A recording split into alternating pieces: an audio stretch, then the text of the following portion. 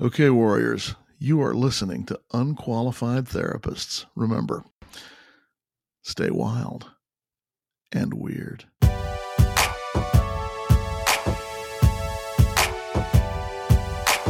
Hey warriors, this is Amy. And I'm Sarah. We are the hosts of The Unqualified Therapist. We are not here to give you advice. We are here to tell you our stories, share your stories, and bring on the professionals from time to time. Mental health is complicated, and we know that from our personal experience. We believe in professional therapy. Both Sarah and I use that on our own healing journeys. But we also know it isn't one size fits all. The stigma surrounding mental illness can make us feel alone. We are not alone. You are not alone. And you're listening to the Unqualified Therapists, Inc. Warrior.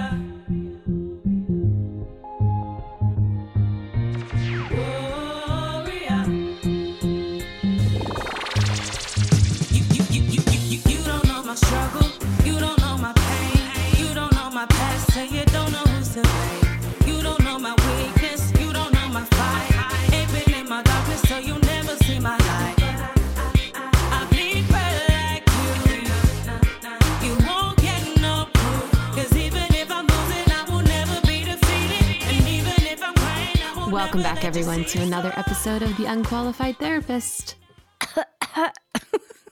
That's my COVID, my, what do you call it? COVID mouth noise. Sound effect. Your undesirable. My undesirable, COVID yes. mouth On noise. every level, undesirable mouth noise. Courtesy of the row. Yes. She finally got knocked out in the game of dodgeball that lasted forever.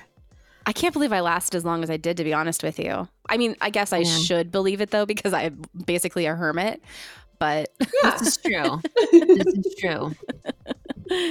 We are back we are virtual, so we are not in the studio. So if it sounds a little different, that's probably why. We're just being safe. But we are back with Dr. Katie Stewart for part 4 of our series, The Unqualified Meet the Qualified.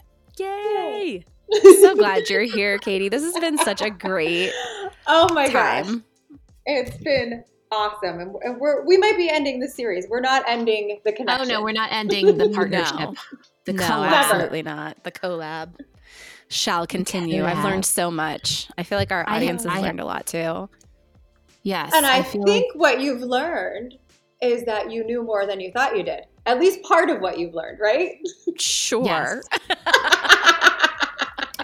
yes. That's called You're so- positive reframing, guys. I'm trying to Yes. work with you here. You're so complimentary. I love it. You make us feel a lot smarter than we give ourselves credit for, I guess. Well, we'll be talking about that at some point today, I think, right? Yes, Oh, we should. Yes, we will. And we are the queens of that. We're trying really hard to get better at, and we're speaking about imposter syndrome. Yes. So today we are talking about, I don't want to call it like the leftover topics. the leftovers. Oh my God, that sounds so like lukewarm and gross. Well, you know what? I made notes since my week has been Listen. so crazy. I'm calling it the Pop Psych podcast. Ooh. I like that. I like that. These are kind of, yeah, that's what it is. These are the ones that people use and misuse. Mhm, Well, they the misuse a lot of most. them, but these ones are the Right. most. Sure. Yeah, I And think these are the ones misunderstand. that we kind of talk about maybe more in everyday conversation. Yes. Yes. See, you did it again. Thanks for You brought- cleaning this up. Yes, cleaning that up nicely. We just need you to come in behind us on everything we say with the little vacuum. I'm and ready. I'm dust waiting. mop. They're going to invite us to the Today's show, but they'll be like, can you bring Dr. Stewart? So you can film video?" Let's get it right, ladies. Let's get it right. So we're talking today about imposter syndrome, narcissistic personality disorder, and what was the other one we had kind of touched Gaslighting, on? right? Gaslighting. Well, that's going to be a whole series at some point. Yes, gaslighting and then going and talking a little bit about just personality disorders and the difference between that and other illnesses. Yes, you know me, and I like my little fun facts that I found a fun fact about. Do you know where the term came from? Yes, we do. I actually do. Do you? Yes! Tell us! We watched the movie. From Did you? It was the black and originally a- white movie. Yes. It Yep. was originally a play, watched that. and then Yeah. 1944 Yes. was a movie called Yes. Gaslight. That isn't that wild? It is so wild. When we it wasn't did even our first episode on gaslighting, we watched the movie in preparation. Oh my gosh. Oh, I'm going to have to watch it. But I just love that. I was like, this is from a movie where the guy literally turns down the gas lights and says he's not doing it. Yeah. Yep. Yeah. Yep. Pretty brilliant. It is. But here's that's something also. Go ahead, Sarah. What were you going to say? No, I was just going to say, like, the manipulation tactics go back centuries, I'm sure. Yeah. But it's like when you think about time frames like that and you're like, that was all it took. And he was purposefully trying to make her feel like she was losing her mind. Crazy. Yeah. And there was a painting that was on the wall and he kept hiding it. Yeah. Yeah. And then saying that it wasn't. What painting are you talking? What are you talking about? There's no painting. Oh my gosh. Mm-hmm. And then it would be back on the wall. What are you talking about? I never said that it didn't exist. Or it was. That's wild. I really love too, like looking at how things go through time. So this was a 1938 play, then a 1944 film. Then from my, we'll say research, but we know that means a Google search. It said that, right, it's not actual research, didn't do a study, but the first known use of the term in this way wasn't until 1961. So almost 20 years. I don't know why that happened. And then I don't know what you guys think about this, but I was thinking, like, when was the first time I heard this being discussed so much? There are parts of Scott's bipolar disorder that led him into gaslighting the F out of me. So I did know the term from that. I guess I just didn't look into it until. So, Sarah, when did you become familiar with the term? So I had a boyfriend in college who was emotionally abusive, and gaslighting was one of his go-tos. Yeah. So I just kept thinking to myself, and like, there was an Ask Jeeves. I don't know if Google was like a thing. Oh, yeah. But I didn't use that on it. So it took probably a good 5 years or so after that or more for me to know what it was called. But I remember thinking to myself, why is he trying to make me think I'm crazy? Like, I remember thinking that specific sentence, like, he is trying to make me feel like I'm crazy. Or I would just, and at first I would say, I questioned myself. I feel like I'm losing it. Yeah. Am I crazy? Oh, yeah. Am I losing it? You think you're losing it. Yeah. And then eventually I realized, no, he's saying things and doing things specifically to make me feel this way. And that's when I started to realize the depth of the emotional abuse that I was undergoing. Yeah. Because I didn't even realize it at first. Yeah. Well, so for me, this is, I think, interesting. I never really paid attention to it, I don't think, until 2016, Donald Trump and the alternative facts. And then looking into it more, there was a lot of stuff written about this is gaslighting. And we usually think about gaslighting just in terms of romantic relationships or, two-person interpersonal relationships. And that's not true. It can be any kind of relationship, and it can be used against a group of people by a public figure, trying to say, oh no, this is how it is. No, I had millions of people here for my inauguration. No, that picture you're looking at isn't right. So this is something that's been around and that is used in so many different ways. But you, Sarah, you're saying the exact things that people say when it happens to them. It's done over time, right? And there's usually some sort of power dynamic. I also think they start like little. Yes. They start small. Absolutely. And then it builds up and you're like, well, that's a way to kind of, I don't want to say ease the victim into it, but it makes it more insidious, right? And so you're building trust, things are moving on, and then this happens over time, and then the victim starts to question their thoughts, their perception of things, their own reality. And then so if you're questioning all of that, that can lead to things like confusion, loss of confidence, and then dependence on that person because they're telling you, what's right, what's wrong, what reality is. And it's interesting, Amy, I'm going to put you on the spot because you mentioned this happening with Scott and his bipolar disorder. It's not always intentional because, sometimes it's maybe the other person is that ill, or their perception is so different from what I would call observable reality that they don't realize that they're gaslighting you. And I think that sometimes that's what it was when he, especially with psychosis and such, he's seeing things in a reality, a very different reality than I am. He's also forgetting a lot of things coming out of mania because he was in mania. So like if I say this happened, he's like, it absolutely did not happen. I don't even know why you would say that about me. Like I would never say this to you, that sort of thing. And I was like, I'm going to film you next time. But then in the moment, it's always too scary to do something like that. And so I was always like, no, I'm just not going to do that because then it'll make him mad or whatever. But, I think sometimes it can be the illness, and it's not necessarily like meant. I don't know. In regular days, he didn't gaslight me, like in normal everyday life. Right. That's a great point. And so for you, it may have been, I guess I want to say, easier to recognize that this is a thing, maybe not necessarily gaslighting, as opposed to in the situation with Sarah, what she was talking about, and other people in relationships that maybe the other person is truly attempting to manipulate. And so you don't have anything to compare it to. There's no point counterpoint. It's just, this is what our relationship is. Yeah. Until the mania became so consistent that I started to believe that I was the one that was ill and it wasn't him because I was so confused.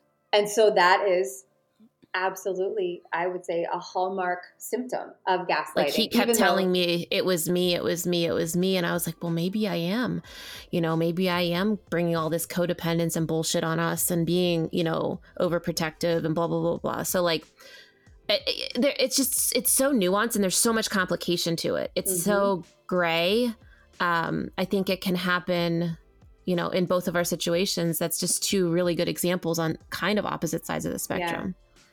Yes, absolutely. And I think it might be important to talk about, I don't know if I want to say red flags or like phrases that you might hear if someone is gaslighting you, for anybody who's thinking, maybe this relationship is a little bit emotionally or psychologically manipulative. Big ones would be things like, why are you so sensitive? Right? We're all sensitive, so we're all nodding our heads. And if you know you are sensitive to certain things, then maybe you just pay attention. And if it's something where you have maybe a vulnerability, but if they're saying that all the time, keep listening for more of these. It's just your anxiety. And that I think is, or it could be, it's just your depression. I think that can be a really tricky one because I have so many patients who I work with who've been gaslit, either, gaslit. They've been gas flamed, by family members. And they're very then reticent to share their diagnoses and their experiences with other people because they're afraid it's going to happen for that again. reason. Yes, because they're afraid it's going to be turned on them. And I mean, I think that's a valid fear. That's not what happened at all. How could you think that? You need to trust me. I wish we could all say, I would love to trust you. Please show me why you deserve it. How you've earned it. If you pick on someone's memory, well, your memory's terrible. Yes. And then the real kicker, I'm sorry you think I hurt you. The non-apology. Yes. The non-apology. And I don't know if you're able to do this, Sarah, like in a small chunk of time, like not to do the whole thing. But I feel like the biggest example, the closest to textbook example of gaslighting is the relationship that Sarah had with, we call her Jill on the show. But that was her business partner / I hate to even say best friend. I know. Barf. I know. But I have never seen anything more textbook, especially with like the making her alienate from all of her other people in her life. But I don't know if you remember any other things that she liked to tell you. Oh, yeah. I mean, I can give very quick. So I could either drag it out for an hour or tell you guys in like 2 minutes. But just in a couple of minutes, some of the things that she used to do, my favorite was, and I'll never forget this exact apology, was, I'm sorry that you got angry with me. Oh, no. And I just looked at her and I was like, that's not an apology. And she hugged me. She was like hugging me. I'm sorry you got angry with me, and like hugged me and was like patting my head. Oh, And that makes my skin crawl. It was very yucky. That was towards the very end. And that's when I was like, yeah. It kind of like pushed her away. I was like, yeah, no, that's not an apology. And that's not how we're going to end this conversation. She used to tell me that things had never happened that did. You know, when I would say like, because I would come at it from like, well, when you say this, it makes me feel this way. And she would say, well, I never said that. I wouldn't say something like that. You're remembering it wrong. That's not how it happened. And then I would always get the, you're too sensitive. Like, you take everything too seriously. I feel like I have to walk on eggshells with everything I say to you. I can't say anything to you without you getting upset. And so it made me like, for the first couple of years was just like, okay, I really need to like calm it down, I guess, and not get so upset about things. But she would say really hurtful and mean things. And then, you know, she was saying things to other people and I wasn't aware of it, and telling them untruths about me and alienating people from me. And when it came to my cancer diagnosis, she told everyone that I didn't want to talk to anybody and that any communication that was to come to me was to go through her. So I went through a good year feeling like I had no one, that nobody cared. I was like, no one gives a shit that I have cancer. No one is there. Like, nobody's helping me. Nobody's supporting me. Like, I wanted to see if people could like cook meals and stuff, because that's what I was doing for my family at the time. And like, I had 2 people bring me meals because she told everyone she has a food allergy. She doesn't want that. You can't be making meals for the family. Things like that. And then coming to me and being like, well, I'm here for you. I know you don't have anybody else, but I'm here for you.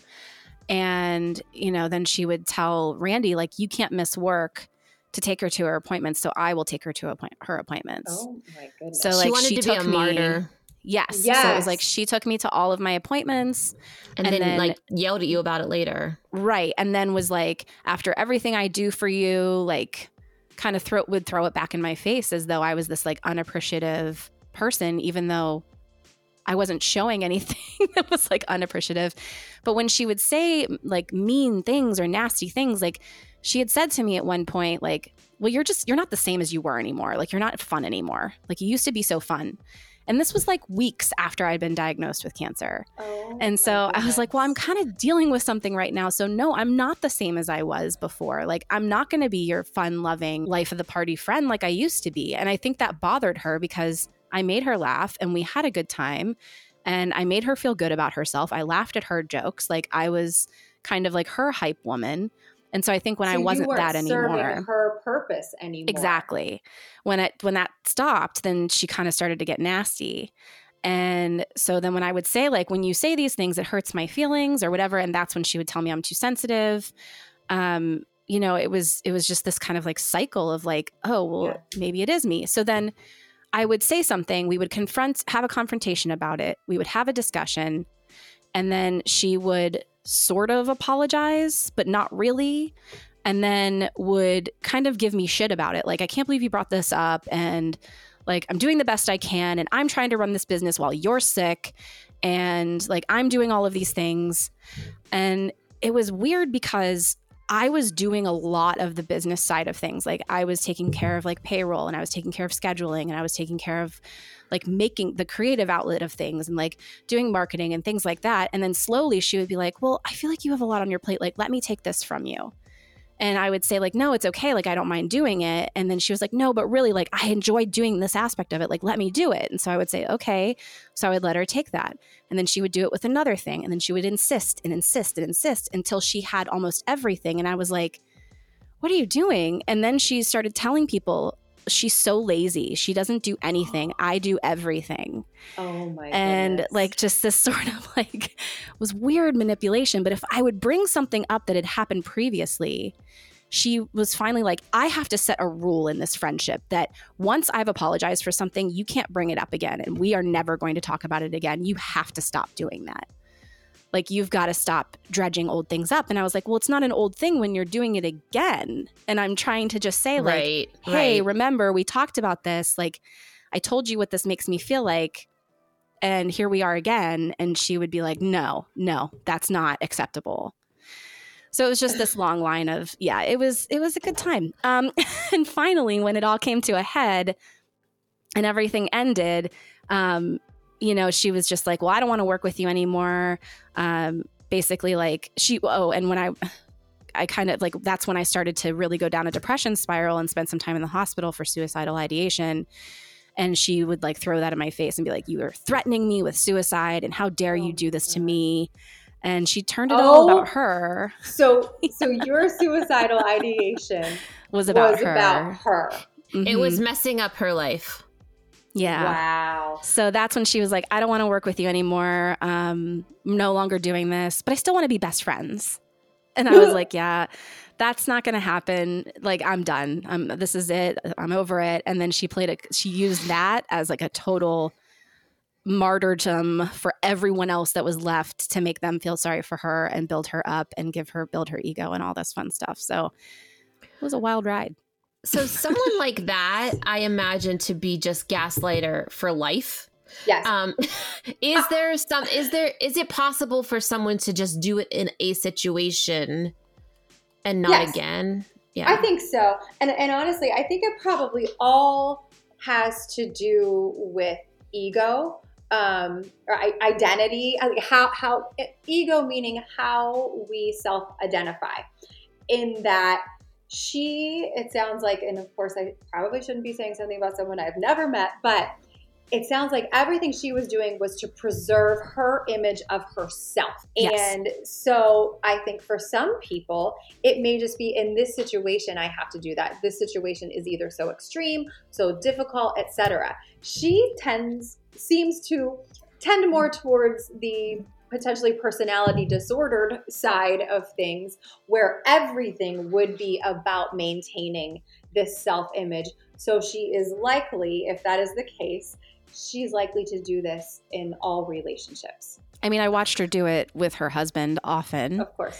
Yeah. And then she did bring my husband into things and she started to text message him, but she grossly underestimated the closeness of me and my husband. And when she started to text him and say, like, she's lazy, she doesn't do anything, he started to get pretty frustrated. She was trying to get him to say things about me as well. My goodness. She was trying to drive a wedge in between the relationship I had with him, because that was the closest person to me. She drove a wedge between Amy and I, and didn't allow for years. And we didn't allow us really. There wasn't any like animosity between Amy and I, but we never got close the way we would have gotten. That closeness was never within reach, because she had put up this barrier between us and kind of fed us, would feed me something and would feed Amy something, and like say this about me to her and this about her to me, and just sort of, and nothing bad enough that it was like friendship ruining or ending, but just enough so that we couldn't get a level of closeness that she wanted to basically avoid us getting to. Alienation is a thing under gaslighting, correct? Sure. So it would be, it sounds like this would be the stereotypical purpose of it. You can't keep gaslighting if there are other people in the victim's life that they can run things by and say, hey, did you see it this way also? Or so, Amy, you would have been very dangerous, because if you had gotten any closer, the jig would have been up. That's you put the exactly. Yes.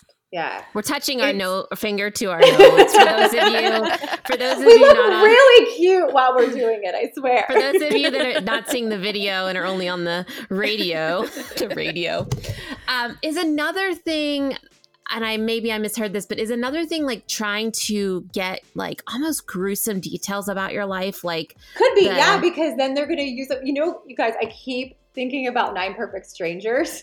As well as Scientology, because this is what they would do. So if you get enough details about somebody, and we might be going, So we might be going a little beyond gaslighting at this point, but it's certainly how it starts. And then you get this information, and then you're basically beholden to these people because they can take this information and say they're going to give it to anybody, and then you're scared to death, and you're stuck, or you think you're stuck, and you think you're crazy anyway, and you feel like you can't do anything without this person. So, Sarah, from just the past 20 minutes, I've heard that you've gotten out of 2 relationships like that. So kudos to you, because I know it's really hard the way it erodes, really, because it's the preservation of the person inflicting the manipulation, the preservation of their identity ends up eroding the other person's identity if you let it go that far. Yeah.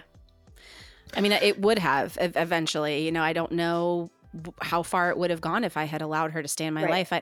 I don't see that it would have lasted much longer had she not brought up the wanting to split from the business. I still don't think that we would have been able to sustain that much longer because I was getting real fucking sick and tired of it. Well, you realized it wasn't a friendship, I'm sure. Right. I want to put this one out there too, because this was Amy, you brought up this isn't a gruesome detail. I know what you're referring to, but this was just a detail. It was like she had to know everything about me. And the very first argument we ever got into, she stopped talking to me because she found out that I had breast implants and I hadn't told her that I had breast implants. So she was pissed, like angry that I did not tell her this detail about my life. And I was like, well, it's not like I just go around like just telling people this. Was it supposed to be on your list of things that you tell every friend that you meet? Yeah, like, hey, just so you know, here are my top 5 that you should know as we establish our friendship. Like, I don't even remember how she found out, but when she found out, I was there for it, and she went into like a rage, like she was angry. And I was like, what is going on? It's like, why are you so mad? And I thought she was joking at first, like joking around angry. Wow. And I was like, are you seriously upset? You're seriously mad? And she's like, yeah, I don't understand why you would keep secrets like that from me. And I was like, wait, what? I want to like move on from her, but I want to say that if she knew you and I now, that would be fucking great. Like if these ladies, these people that we are now, oh my, we would, And when we did our first episode about her, well, you would scare the shit out of her. Yes, we would. Yeah. Yes, we would. This is exactly what someone like the person you're describing would be terrified of. Mm-hmm. Mm-hmm. It's a good fit. I just want to say this because I want everybody out there to know that if you're in a relationship like this and if you escape the relationship, that you will get to a point. Like when we did our first episode and talked about her, because we wanted to talk about something that was like not a romantic relationship so that people know that it can happen anywhere, at work and friendships and, all kinds of situations. I wasn't over it. And I was still really hurt by what had happened between us. And I just want everybody to know, like, I seriously, like, don't give a shit about her anymore. Like, she's a lesson that I learned, and I'm glad that it happened because I have taken a lot away from it, and I know like red flags, and I know what to look for, and I've learned a lot from it. Yeah, and hopefully I'm thankful for that. Yeah, and so now I can tell all of you about it so that you know what to look for, and be done with it, and like not think about it again for a while. So you'll get there, I promise. I think this is the perfect segue to narcissism. So let's start with narcissistic personality disorder, which wouldn't necessarily be everybody we're talking about because I do think we have to get away from just throwing out the term narcissism and then everybody's a narcissist. We all have some narcissistic traits, I think, some egocentrism, right? To preserve our ideas about ourselves. But if we're talking about narcissistic personality disorder, I love my criteria. So here we go. We need 5 of these 9. Overinflated sense of self-importance, constant thoughts about being more successful, powerful, smart, loved, or attractive than others. Yeah, so just start ticking them off as we go. Feelings of superiority and desire to only associate with high-status people. And I would add to that high-status people or organizations, institutions, etc. Need for excessive admiration, sense of entitlement, willingness to take advantage of others to achieve goals, lack of understanding and consideration for other people's feelings and needs, arrogant or snobby behaviors and attitudes. Did we get all 9, Sarah? Yeah, we did. Yeah, we did. and We definitely hit those. keep in mind, we only need 5. I actually, for a significant portion of my life, was involved with a family where there were at least 2 members who met all 9 criteria. Oh my goodness. Oh, that's no fun. Yeah, it was interesting. But Wow. we're done with that now. But so that is, that's strict narcissistic personality disorder. So I struggle with talking about this because I saw something early May, Mental Health Awareness Month, saying that if we're going to be open and we're going to talk about mental health, we should also think about, and I'm totally botching this, but we have to include narcissistic personality disorder and how people got there. And so there are some, negative potential causes like childhood trauma, early relationships, that kind of stuff. But I also think we have to talk about the dangers of being in relationships with people who exhibit these traits in a way that people who are in those relationships can get help, can end them. And it's interesting. I kept thinking about this, Sarah, while you were talking. When I worked at AGH, and I worked a lot with our residents and interns. And when we would talk about personality disorders in general, and specifically narcissistic personality disorder, I would say, how do you feel when you are with this person? And we would always say, like an object. Oh, interesting. Mm-hmm. Right? That you are there to serve a purpose for them. Yes. And keep in mind, we also, I think most of us in this, in the mental health field who work as clinicians, understand that in many ways we are an object. My purpose in this relationship is to help you in some way. I am here to reflect your experience. I'm here to work with it.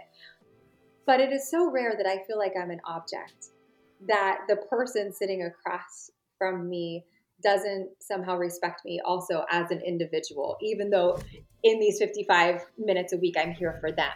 So when I'm sitting with someone and I feel that way, I automatically start going through the criteria for narcissistic personality disorder in my head and think about, okay, like, how am I going to work with this in a way that might be positive for this person? So if you find that you're in a situation where you have some sort of relationship, I mean, it can be past romantic, is really your only choice is to hit the road?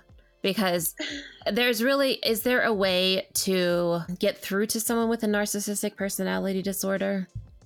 I think it depends. And I know there's no always, but you know, I guess mostly. Let's say it can be very, very difficult. And I think what I have discussed with patients who are involved with people who I believe probably have narcissistic personality disorder is we almost have to establish a limit.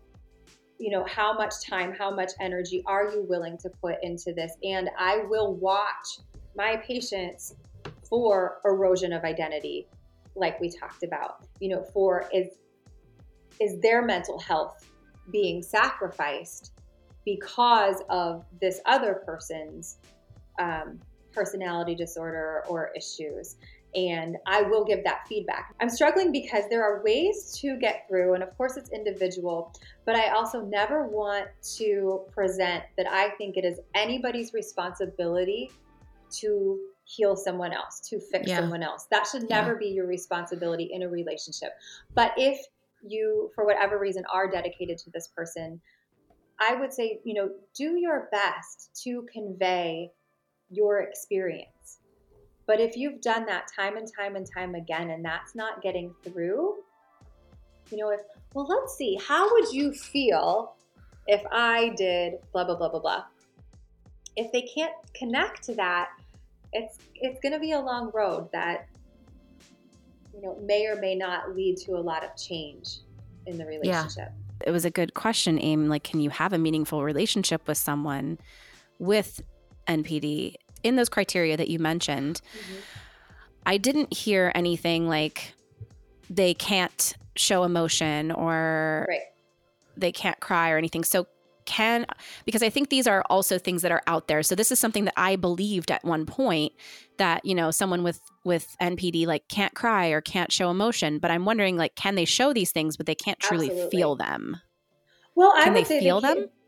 Yes, I would say both. I'm actually thinking about a patient who I worked with for years, who would cry quite a bit in session. And it was because of what we call narcissistic injuries. If they felt demeaned, degraded, not valued, etc., tears would be easily come by. So they're more yes. attached to something that would happen to themselves. They don't Yes. have the empathy that would Yes. go For what along with they've it. done. If something, Yes. yeah. Yes. To yes. others. That's what I would say. And it can be, it's really interesting. You know, I will sometimes just, how do I want to say this? As a way to gauge where to go in session, I will sometimes ask, well, okay, so you just told me that you said this to this person. How would you feel if they said that to you?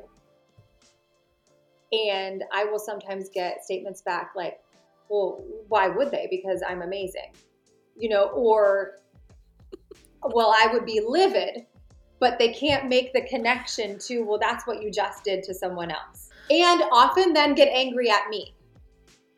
Wow. Oh, gosh. Yeah, for pointing it out. So how do they end up in your chair? If they don't see that there's anything wrong with them, and they're not going to come in to get treated for narcissistic personality disorder. Hi, Correct. Dr. They're Stewart. not. I'm a Yes. narcissist. I only care about myself. I'm here. Yeah. No, so usually it will be anxiety or depression because of all of the ways that other people or the world have wronged them, or a partner has encouraged them. And they say, you know, I really want you to go in and talk to somebody. And then I usually ask to speak to the spouse to, you know, or partner just to get some information. But I'm kind of giggling because I have so many wonderfully sweet, sensitive patients who will come in and say, do you think I'm a narcissist? Oh, Because they couldn't, you know, because they may have said something, or didn't, and I say, listen, the fact that you asked me generally means no, absolutely Right. not. And so those Yeah. are actually some of my favorite times in session where Yeah. I get to say, actually, you are an amazing human being. And the fact that you even think that you could be capable of anything like this actually takes me right back to topic number one, leads me to believe that somebody was gaslighting you at some Yes. point. And that's Yeah. where you heard this. Yeah. well, narcissists like to tell other people they're narcissists. Like if I Yes! was a narcissist, I would like to say to you, no, actually, you are the narcissist in the Mhm. situation. It's one of their fun, like, magic wand things they do. Yes, because it takes away from this idea that, no, I'm deserving of all of it. I'm not narcissistic. I'm deserving. I earned it. Yes. Not to get too far off track, but just to clarify the things that Sarah was saying about no emotion and no feeling of remorse or tears or whatever, is that more like sociopath? Yeah, that's more closely related to another, what we used to call cluster B personality disorders, antisocial personality disorder, or sociopathy. So that's a personality disorder as well. Yes, and so I think while we're on the topic, just really briefly, it might be interesting to talk about personality disorders and the way they kind of made their way into the DSM and into kind of our professional vernacular, was that clinicians were treating people in all of the usual ways, and they would see that things like their anxiety and depression would subside essentially, but they were still having all of these issues generally in their relationships, with work, with friends, you know, with their romantic relationships. So it ended up being something that they kind of put separately from the other illnesses like anxiety, depression, bipolar disorder. And for quite some time, we had an axis system where we had the 5 axes. And so personality disorders actually had their own axis. It was axis 2. So axis 1 was the things we talk about, like anxiety, depression, bipolar, schizophrenia. And then axis 2 was personality disorders and what we now call intellectual disability, because they seem to be more entrenched. But then in the DSM-5, they took away the axis system, which to me, I actually loved axes 1 through 4. I like the idea of setting it aside because it shows us that these things are interrelated, but we know that if we're talking more about an axis 2 issue, we probably have a little, I don't know if I necessarily want to say more work to do, but this has been part of someone's life generally longer and has developed more over time than the other ones. So that we can Jeez. clarify for our listeners, I know, tell me, I'm going to say this real quick and you can tell me whether or not I'm completely off base, but other mental illnesses like depression and anxiety and bipolar, those are chemical imbalances within the brain. Personality disorders are not a chemical imbalance. Is that correct? I think that's a pretty big oversimplification that is not your fault, Sarah. It's kind of how we talk about things and culturally how things are presented. And I think a lot of that comes from with the axis 1 disorders like anxiety, depression, bipolar. Essentially, we take a medication that affects chemicals in our brain, and so we feel better. And so we assume that that is why those things are happening. And we can't, there's still not a good, blood test or something that says, yes. I personally think there are some of us who have a genetic predisposition to things like anxiety and depression because of chemicals in our brain. I also know that there are people who have developed those things because of situations in their lives. Personality disorder, there are genetic factors like a family history and things like childhood trauma, early relationships. Even, this was really interesting to me, but there's some evidence for hypersensitivity to textures, noise, light in childhood. So, which is really interesting, right? Because we think of that as being closer to like an HSP, a highly sensitive person. And so maybe how that was handled by parents led to something. So I don't think we can say it that distinctly, but I think something we can say is an SSRI very well may help with your anxiety and depression. It probably won't help so much with your narcissistic personality disorder. So you have to do more behavioral type things. Yeah. To... And be open, which is very difficult when you don't think anything's wrong. Yes. Is there a history? Is there some sort of record out there that people with personality disorders can be, I don't know if cured is the right word. I don't think that is, but can benefit from therapy. Yes. Okay. Yeah, I think so. And because I will tell you, just while we're on the personality disorder topic, one of the things I really hate is when women in particular get slapped with a borderline personality disorder diagnosis because they cut or something like that. They have a history of sexual trauma and then hear, this is a personality disorder, I'm never going to get better. That's a bunch of bullshit. Yeah. There is a lot that we can do. There are a lot of ways to work with this. But again, it really, I think, depends on openness to getting feedback, to trying things, and even just a belief that things can be different. Can you very quickly go over borderline personality disorder? What is the definition of that? Yeah, so borderline personality disorder, I'm not going to be able to rattle off all the criteria, but typically is diagnosed in women. And the hallmark of it, this is interesting because we've talked about identity so many times, is kind of like identity shifts that are generally dependent upon interpersonal relationships. So someone with borderline personality disorder will often take on parts of their partner's personality. And so let's say you have a friend who is in a relationship with someone who got totally into, jujitsu, and now they're in it. But then they'll have really tumultuous relationships. And so there's a lot of what we call splitting. So they'll idealize you one minute, and then the next minute you are scum of the earth. And so, Sarah, you may have experienced some of this. My guess is, your former best friend, business partner may have had what, this is so terrible. Everybody forgive me for this, but I have to say it. We used to say just cluster B, cluster fuck. There's just a bunch of traits from all of the cluster B, which is narcissistic personality disorder, histrionic personality disorder, borderline personality disorder, antisocial personality disorder. They're all just kind of messed sprinkled in. They're just all like floating Yeah, around in melting there. pot. Yeah, and so That's awesome. Great. Glad. Yeah, glad so that I keep person was saying in our women. lives. I keep saying women because it's more often women who are diagnosed with borderline personality disorder. Cutting isn't the criteria; it's not necessary. So there's a lot of just emotional dysregulation and not knowing how to deal with emotions. And one of the main issues I have with that diagnosis is so many women who have it were sexually abused as children.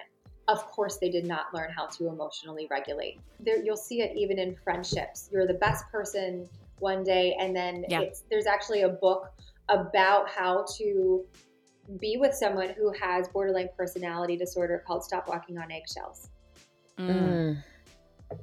Because you just don't know what's going to set them off. And it's usually because of this early history of trauma. I was going to say, isn't it interesting how everything we talked about in all of this has trauma just like flowing through all of it. Like it is just so interspersed. And I guess for me, I just am starting to understand that a little bit more. And then I was reading some old like journals of Scott's recently and realizing that he just realized about his trauma when he went to the trauma therapy 30-day thing. Right. Yeah. So how I think he took that and like ran with it. But I think that the trauma induced the bipolar, you know what I mean? Like they work together almost for each other. Yes. And so it is just wild to me how trauma triggers so many things. Yeah, absolutely. In us. And it's unresolved trauma. Unresolved trauma. And it's what we talked about before. It's because it comes with so much shame. Yeah. Should we go to imposter syndrome? Yes, because is that the opposite of a narcissist? Yes, pretty much. And it's funny because I have it every time you say the unqualified meet the qualified. You're like, me? Every time we do this. She's like, where? Who? No, but it's true. Here is imposter syndrome, ladies and gentlemen. Every time we do this, I expect to get an email or a phone call from someone saying, what the fuck were you just talking about? Do you have any idea what's going on? Who gave you that doctorate? I know you didn't earn it. Oh my gosh, Kate. No. You're so smart. But that's what happens. And I am actually right here. I am prime candidate for imposter syndrome. It first got talked about, here I am with my facts again. It was first documented in high-achieving women in the 70s. Wow. Yes. And if you think about it, so the decade I was born, they start talking about it. And here comes poor Katie.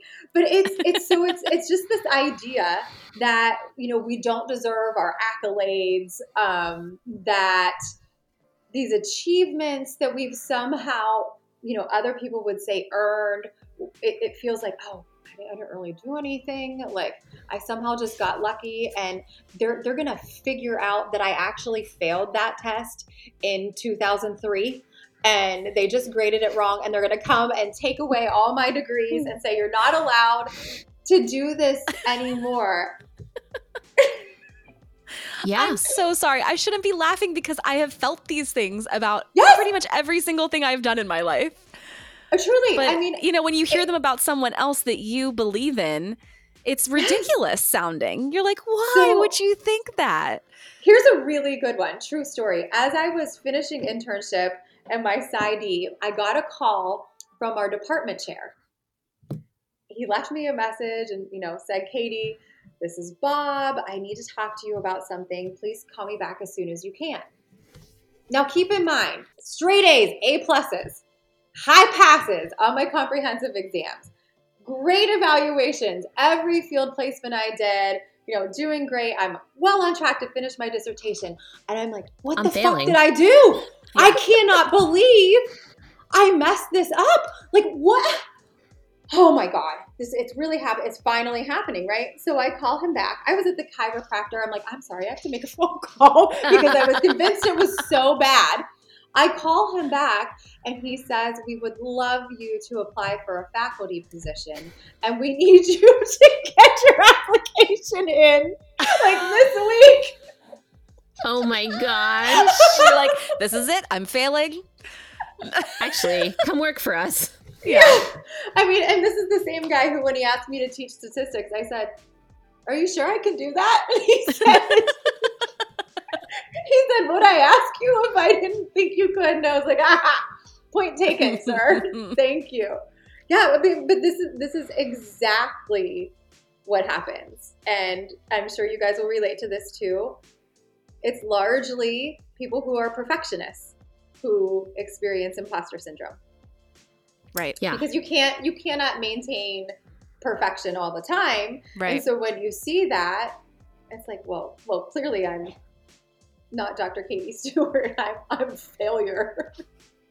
I think there's also this fear of being like in a way, a narcissist or unhumble or like Yes. a bragging person or whatever. I feel it when we get emails or whatever about saying that we've made an impact on people's lives. And that happens often. And I'm like, who? Yeah. Right. Or I'm like, well, Like- we lucked out. I was like, maybe somebody paid them to write this. You know what I mean? Like, It was Katie. She said Yeah. it. We're like, oh, my thing is like, oh, well, we lucked out with that one, like that time. You know? exactly. Or that's just one person. I'll tell myself it's just Yeah. one person. Nobody else feels Or maybe, that way. or like maybe we should go on air and tell them again how messed up we are. Well, here's an interesting tidbit. We are not alone. Around 70% of adults likely experience it at some point in their lives. Probably not as much as we do. I'm shocked at that. I mean, I shouldn't be shocked. I feel like it Yeah. is a very common thing that people experience, but holy shit, 70%. That's huge. 70%. But that's like one time or another, and that's not like right. every It's time not like we do it. like every living day with it. you Right. expect like the Yeah. I don't know who I Um, think's gonna call me and tell me they're taking away my license, but like I was just telling Katie that I just started Big Magic today by Liz Gilbert, and I'm only like this much in, which is I'm showing like a fourth, guys, for those of you who can't see me, and it is all about that in a way, because it's about that idea of like, who, me? I'm gonna write Yeah. that. It's already been done and it's been done better, and I Mhm. can't do that, and who am I to have ideas? yeah, That's right. Well, I mean, it's like, it's funny, as Amy and I were talking about it, Amy said, I feel like she's speaking directly to me. And I said, well, I felt that same way too. And I think that that's one of Liz Gilbert's greatest gifts, but also it speaks to how many of us there are out there who feel like that. That's how she's sold millions and millions. I mean, she's an excellent writer. We all just adore her. So there's that, but so many people can relate to that idea, which is interesting and sad. But there's something else that she says, and I can't remember if it's in that book or if it was in a talk where I heard her, but talking about perfectionism, which we know is a vulnerability for imposter syndrome and something we have to work on if we're going to decrease our experience of imposter syndrome. She says, at some point you just have to be done, and you just have to be a dedicated half-ass with some things. Yeah. Like sometimes you just have to say good enough is good enough. Mhm. But when we suffer from imposter syndrome and we're perfectionists, we don't have any idea what good enough is. Yeah. So it's important to talk to other people. And as I actually just remembered that I wrote a paper in my doctoral program about the correlation between perfectionism and procrastination. Highly correlated, by the way. And Interesting. Yeah. But also just how do you work with that? And I think the procrastination comes from, if you procrastinate, that's how you limit how you make it good enough, because you limit the time you can put into it, right? Otherwise, you will be working towards perfection again and again and again and again and again. But so one way to deal with imposter syndrome is it can be helpful to talk to colleagues, but often it's better to talk to people outside the field who can give you more objective data about, like, no, like, I saw you work hard through this. You earned this. Whereas if you're talking to a colleague, you might end up comparing yourself to them or thinking, oh, I can do that. And then, of course, we know that anxiety will come in and say, they're just being nice, you know, but we have to work on those thoughts too. But imposter syndrome is common and workable. Hey, we want to be respectful of your time. So we want to let you go. Can you give us like top thing or top 2 things or 3 things we can do to combat that imposter syndrome? Oh, I would say this is actually something I've done. I actually, when I start saying, who am I to, you know, think that I could do a workshop, lead a retreat, whatever, I make myself sit down and answer the question. And I write it out. I say, well, you know, exactly what I just said to you guys. I don't mean it to be bragging. I got straight A's through my entire graduate education. I'm at least good at the book part of it. You know, and it's so really make yourself look at your accomplishments and remind yourself that you did that you didn't just luck into it. I remember taking a picture once of my bio that was printed in something where I presented, and I sent it to my parents, and they said, that's me. Like, can you believe it? Yeah. And I think another thing to do is really just talk to people you trust. Be honest about, like, I mean, I loved seeing your faces when I said all of my anxious thoughts that are related to imposter syndrome. Be honest about it, because someone else is going to tell you in a non-gaslighting way, you're fucking crazy. Yep. You know what you're doing. Yes. Yeah.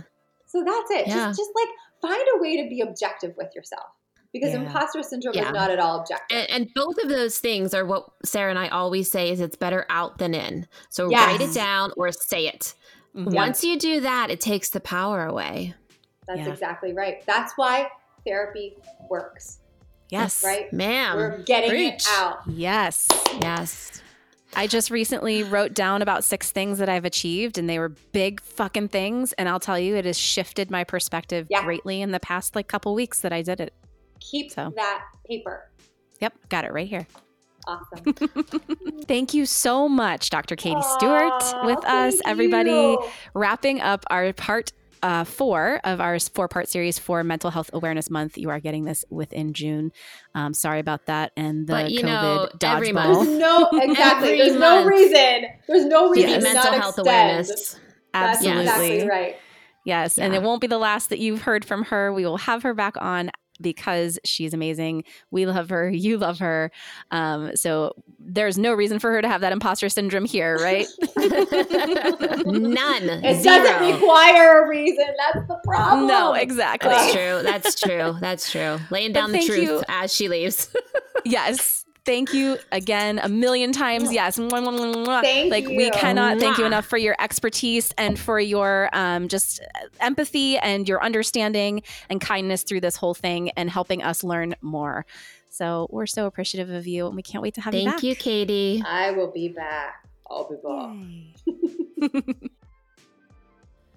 This episode was brought to you by Sarah Simone and Amy Baumgardner. Theme song and other music provided by Epidemic Sound. Editing and production by Sarah Simone.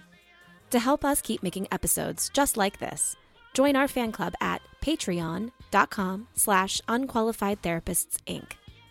Follow us on Instagram at unqualifiedtherapists, where you will find our link tree to all things here at the UT. If you have a story to tell or a topic you'd like us to discuss, email us at unqualifiedtherapists@gmail.com. Until next week, warrior, hold on. We're gonna make it. Say it loud, say it proud, shout it out, make it when we go.